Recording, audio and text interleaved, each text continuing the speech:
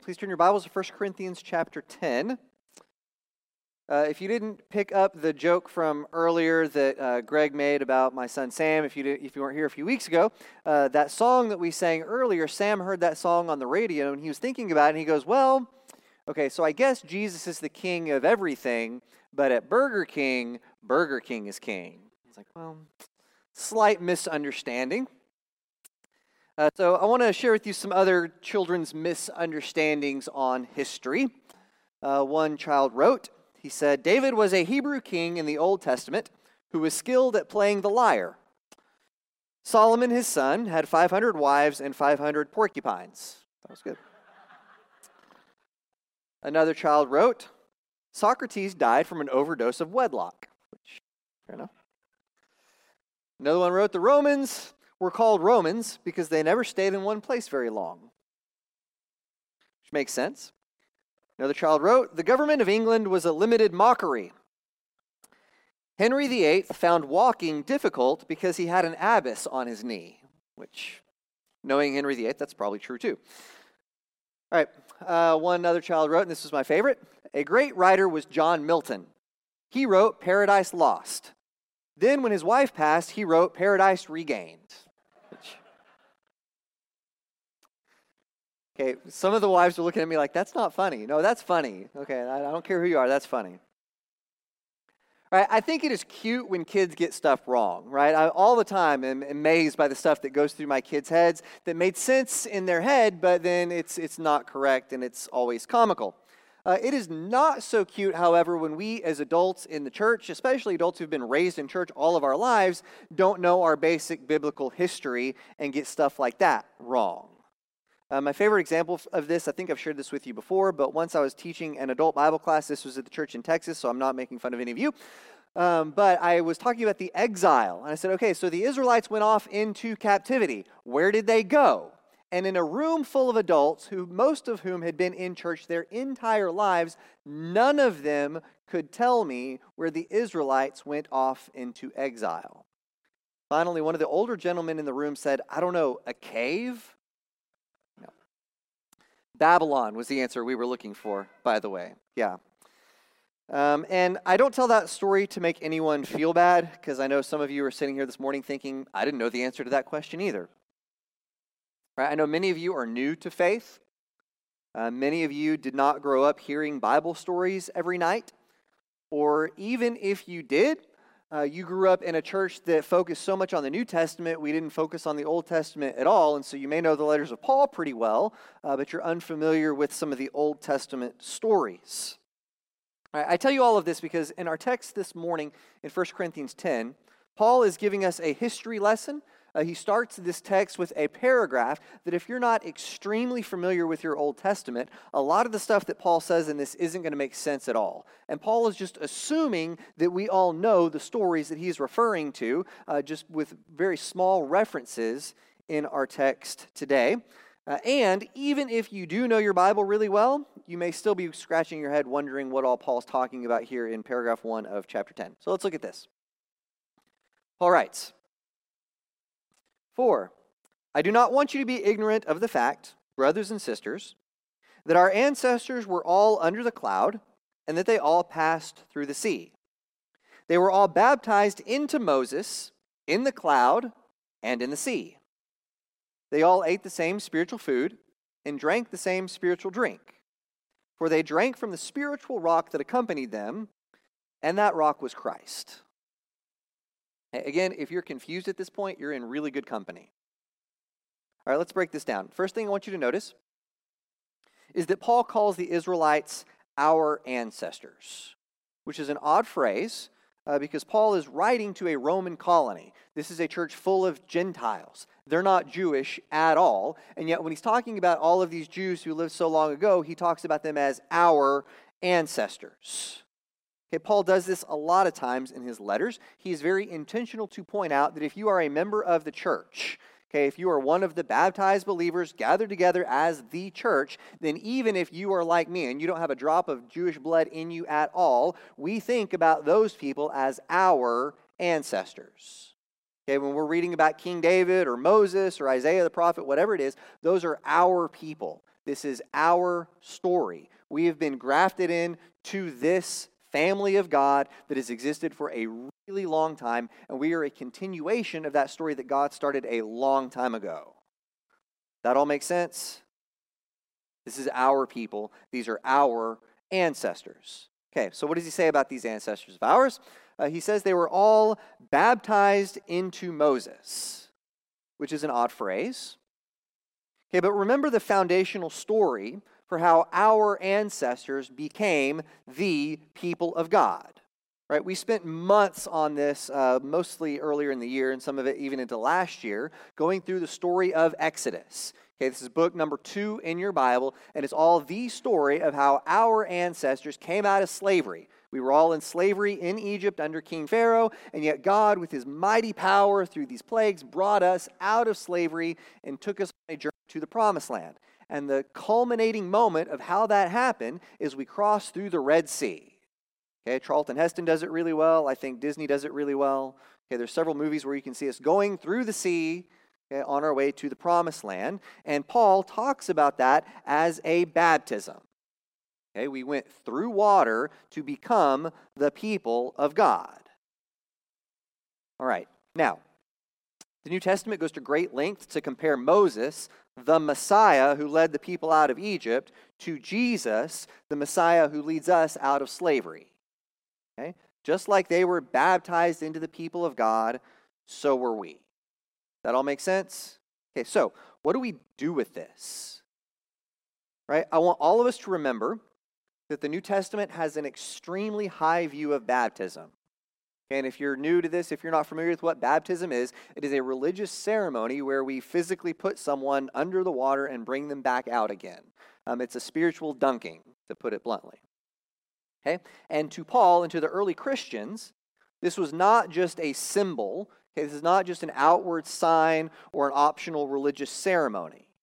Okay? He talks about baptism as being the initiation into a life of freedom following the Messiah to the Promised Land. All right, so, catch Paul's point here. Just like our ancestors, the Israelites, were baptized people, so are you in the church a baptized people. That's his point. All right, next. Paul says, they ate spiritual food and drank spiritual drink. Right? And then he says the really weird thing about the rock being Christ. Okay, but what Paul's actually doing is he's playing on a story that the rabbis told that all of them would know that none of us know, so it sounds really odd to us. And I can tell you that story later if you're really interested in it. Okay, but if you remember the story in the book of Exodus, the people were wandering around in the desert and they got hungry. And the way that they got food wandering around in the desert is that God miraculously provided it to them. They would wake up in the morning and there is this manna, this bread that God just gave to them. Okay, then when they got thirsty, God provided them with water miraculously. In 2 different stories, Moses struck a rock, and that rock produced a string of water that gave all of the people life. Now, if you go back and you read these stories in Exodus, you note that they saw this as so much more than just getting nutrition so they could live. Okay, they looked at this food and this drink as a way they were literally eating and drinking with God. God was with them on this journey. Okay, and they had this special spiritually provided meal that they were sharing with the divine in their presence. Okay? So, for the Israelites, baptism and communion are not just physical experiences, they are spiritual sacraments through which we connect to God. Okay, and so catch Paul's point. He's saying these people long ago, our ancestors, they were all baptized. Okay, and they all got to eat with God regularly, right? With the implication being, okay, and you Corinthians, you Christians, you've all been baptized, and you all eat and drink with God on a weekly basis, right? We just read a passage about that. Brother David read that to us, right? Okay, we're baptized, and we take communion with God every week. All right, so, what's the point? Here's number 1 if you're taking notes. The Israelites were the people of God, just as we in the church are today. Okay? You don't want to be in slavery in Egypt. You don't want to be in slavery in your sins today. We all need a Messiah, a Savior, who will take us out of slavery and take us to the Promised Land. you need to make sure you are among those who are in the Messiah Jesus. You need to make sure that you're one of the ones who has been baptized, passed through the water to put on Jesus. Okay, the biggest marks that Paul lists for God's people both then and now is that we are those who have been baptized and who regularly eat with God. So far, so good? Okay. All of this is setting us up for the real point that Paul wants to make. Because in spite of all of these connections that we have to God, in spite of being baptized, in spite of sharing in this communion feast with God Almighty, notice next, verse 5. He says, "Nevertheless, God was not pleased with most of them. Their bodies were scattered in the wilderness." Now, these things occurred as examples to us to keep us from setting our hearts on evil things as they did. Do not be idolaters as some of them were. As it is written, the people sat down to eat and drink and got up to indulge in revelry. We should not commit sexual immorality as some of them did, and in one day 23,000 of them died. We should not test Christ as some of them did and were killed by snakes. And do not grumble as some of them did and were killed by the destroying angel. These things happened to them as examples and were written down as warnings for us, on whom the culmination of the ages has come. So if you think you are standing firm, be careful that you don't fall. I remember once when I was in high school, they brought in a police officer to come and address our entire class. And he showed us a bunch of slides. Again, this was back in the day with slideshows. And he showed us slide after slide of teenage drivers in car accidents. Okay, he showed us mangled wrecks from teenagers in various car accidents. I specifically remember one car. It was so mangled you couldn't tell what kind of car it was. And the officer told us that that car had been in that accident because the teenage driver had been distracted while trying to change the CD in the CD player of the car. Okay? And that's what happened. Now, why would that officer come into our school and show us all those pictures and tell us those stories? Okay, because they didn't want us doing the same things, right? Now, I don't know how effective that was for everyone else, but I know that the next time I was in a car and needed to change a CD, I remembered that picture. Right? And I know that 20 years later, as I'm standing here in front of you, I remember that picture about distracted driving. See where I'm going? Okay. Paul says we should remember how the baptized into the Savior, communion-sharing Israelites never made it to the promised land. Okay, they had every advantage. They had God going with them. They had the Ark of the Covenant. They'd seen amazing things. They had witnessed all these miracles in Egypt. They'd walked through the sea on dry ground, and in spite of all of that, they never made it to the promised land. Why not? Okay, because even though they were God's loved covenant children, they never lived like it. And Paul says, you see all their bodies scattered in the wilderness? Okay, hold that picture in your mind as then you think, what does it mean for us to be the people of God who have been baptized and who take communion every week? Do we want to end up like them? Absolutely not. Remember their story as a warning. Okay, now, Paul is not saying that we need to live in fear, right? I'm not interested in a Christianity that ends on my deathbed saying, you know, I hope I did enough. I hope I was good enough to earn my way into heaven. Okay, Paul is extremely insistent we are saved through grace and mercy, and we will never be good enough. Okay, if you're counting on being good enough to get there someday, on keeping enough of the Bible right, you're not going to heaven. Okay, that's not the point. Right, Scripture teaches several places we are not to have a spirit of fear. Okay, so if that's true, then what is this teaching? Okay, I think Paul is teaching, this is number 2 if you're taking notes, and this is, if you're going to pay attention to one thing I say this morning, let it be this. Okay, life in the kingdom isn't something that we can take for granted. Life in the kingdom of God Almighty, the privilege that we have of even gathering here as a body of believers this morning, life as God's loved children is not something we can just take for granted. A few weeks ago, I talked to you about how someday I will die. Okay? And whenever I stand before my God, God is not going to be impressed with how many degrees I have. God's not going to be impressed by how many books I've read or how brilliant I think I am. I know all of you are impressed with all of those things, but God won't be. Okay, our vast knowledge isn't impressive to God. Okay, that was the point Paul made earlier. Okay, now in chapter 10, Paul makes the point that God also isn't going to be impressed with my saying, well, you know what, Lord? I was baptized at 12 years old, and I've got a really good attendance record since then. I've taken communion almost every Sunday since I've been alive, Lord. And so because of my baptism and communion, because I've been part of the group, now I'm good. Aren't you impressed, Lord? Okay, is that going to be impressive to God? No. Okay, God isn't that impressed with my knowledge. He's also not impressed that I went through ceremonies. Okay, Paul wrote 1 Corinthians to a group of Christians who were still engaged in prostitution. They were visiting temples with idols. They were doing a whole bunch of other things that they shouldn't be doing. And they thought, you know what? It doesn't really matter what we do. Okay, we have baptism and communion, and so that means we can live however we want to, and God's going to be happy because we did the rituals. And Paul says, okay, think about your ancestors, the Israelites. They had the rituals too. How well did that work out for them? Okay, I think the point for us is that we can't say, okay, well, I'm a child of the king, and so it doesn't matter what I do. No, as a child of the king, I'm called to live like the king. Okay, we can't take our kingdom life for granted. Fair enough? Okay, so how do we do this?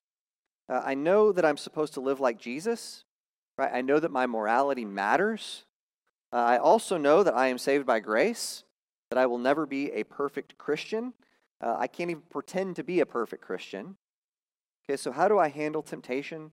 And how do I avoid the fate of the ancient Israelites? How do I not just rest on the fact that, okay, now I'm taking my communion every week, so everything's going to be just fine. I can just relax and do what I want to. How do I avoid temptation? Notice verse 13. It says, no temptation has overtaken you except what is common to mankind. And God is faithful.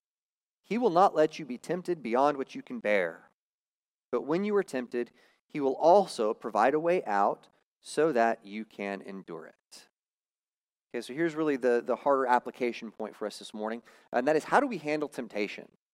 Okay, so we know that we're supposed to be a moral people. We know that we're supposed to do better than the Israelites did in the Old Testament. How do we do that? How do we become more like Jesus? Paul says a couple of things in this text right here, verse 13. And the first thing is, he says, I need to have confidence that other Christians have already conquered the same things that I'm struggling with. Does that make sense? Okay, I think about when I was a teenager. I was probably 13 at the time this story takes place. That's very long ago. But when I was 13 years old, I remember going on a youth group field trip, or a youth group trip to Six Flags over Texas. Okay, so our whole youth group was going to Six Flags, and at 13 years old, I was terrified of big roller coasters. There's zero reason for anyone to get on a large roller coaster. God didn't intend for us to go that fast without more things holding us still, right? Bad idea. Okay, and so I'm standing there with my youth group, and we're all getting ready to go on one of the biggest roller coasters in the park that starts off with a huge climb and a big double loop. Okay, I'm going to have to make a decision about whether or not I'm going to get on that roller coaster or not. Two things got me onto that roller coaster. Okay, one is there was a girl I was interested in, and she was watching, so I couldn't skip it. Okay, but two, and more importantly, I watched a whole line of people in front of me all ride that ride and all walk away safely. Okay? So after I watch everybody else get on and off that ride and be perfectly fine, then I can have a whole lot of confidence that I can do it too. Right? I went on the roller coaster, and it was actually really fun, and ever since then I've liked roller coasters. Right? But I did it, and I was able to do it because I watched a bunch of other people do it first and knew that they had success with it. That makes sense? And you see where I'm going? Okay, what we tend to do when we have sins that we're struggling with in our lives, we tend to go one of two directions with it. We think either in the first place, well, everybody's guilty of that, so it doesn't really matter, right? I mean, everybody gossips, so it doesn't matter that I gossip, right? And we try to normalize it and make it something that everybody does. Or what we do is the thing that this is really addressing is we think, well, I'm the only one that struggles with this. Right? And if I think I'm the only one that really struggles with this in the church, then I can't tell anybody in church about it. I can't admit to it to anybody else, because if I do, then they'll all look down on me, and I'm the only one that has this problem. Okay? Paul makes it really clear here in verse 13. There is absolutely nothing that you are struggling with right now that is unique to you. I don't care what your struggle is. There is somebody else in this room right now that's struggling with the same thing you are. Okay? And as long as we keep it private and as long as we think, oh, I'm the only one, then we'll never really deal with it. Okay, but if we recognize other Christians have dealt with this, other Christians have already conquered this sin, right? Then we know it's possible, and then we're able to reach out to each other and find help that we need to get through stuff, right? One of the lies that Satan's really good at telling us is that, oh, you got to keep that quiet, right? No one else would understand that. Oh, you can't tell anybody else about that. Oh, you got to keep that to yourself. Or, oh, you can do this all by yourself. You don't need anybody else, right? You're strong enough in yourself. You can just keep this quiet. It'll be okay. It's not how it works. We need to have the confidence that other Christians have already conquered this. Other Christians understand. All right, and number 2. Second way Paul tells us we have to handle our temptations, we need to trust in the faithfulness of God.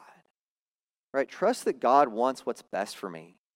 I need to trust that God loves me, that he will not allow me to inevitably fall. Okay, so, I'm a sinner. I'm not going to be perfect, but I can have one of two attitudes about that. I can either live my life constantly striving to be more like Jesus, or I can think that somehow by virtue of my baptism and communion, that God is automatically just happy with whatever I do. Okay, where are we at today? All right, again, the point of being a Christian is not to be perfect. The point is to follow the one who is. Are we following Jesus today? All right, at this time in our service, we are going to sing a few verses of an invitation song. During the singing of this song, I will be down front. One of our shepherds will be down front. This is a time in our service where we as the church want to be here for you. So if you've never been baptized, if you'd like to know what it means to truly put on Jesus in baptism, we'd love to talk with you about that. If there's anything we can pray about with you, we would love to do that. Again, this is us wanting to serve you. And so during this song, you can come forward and speak to one of us. But before we do that, I'd like to close us with a word of blessing. May the Lord bless you and keep you. May the Lord make his face to shine upon you. May the Lord be gracious to you and give you peace. Let's stand and sing.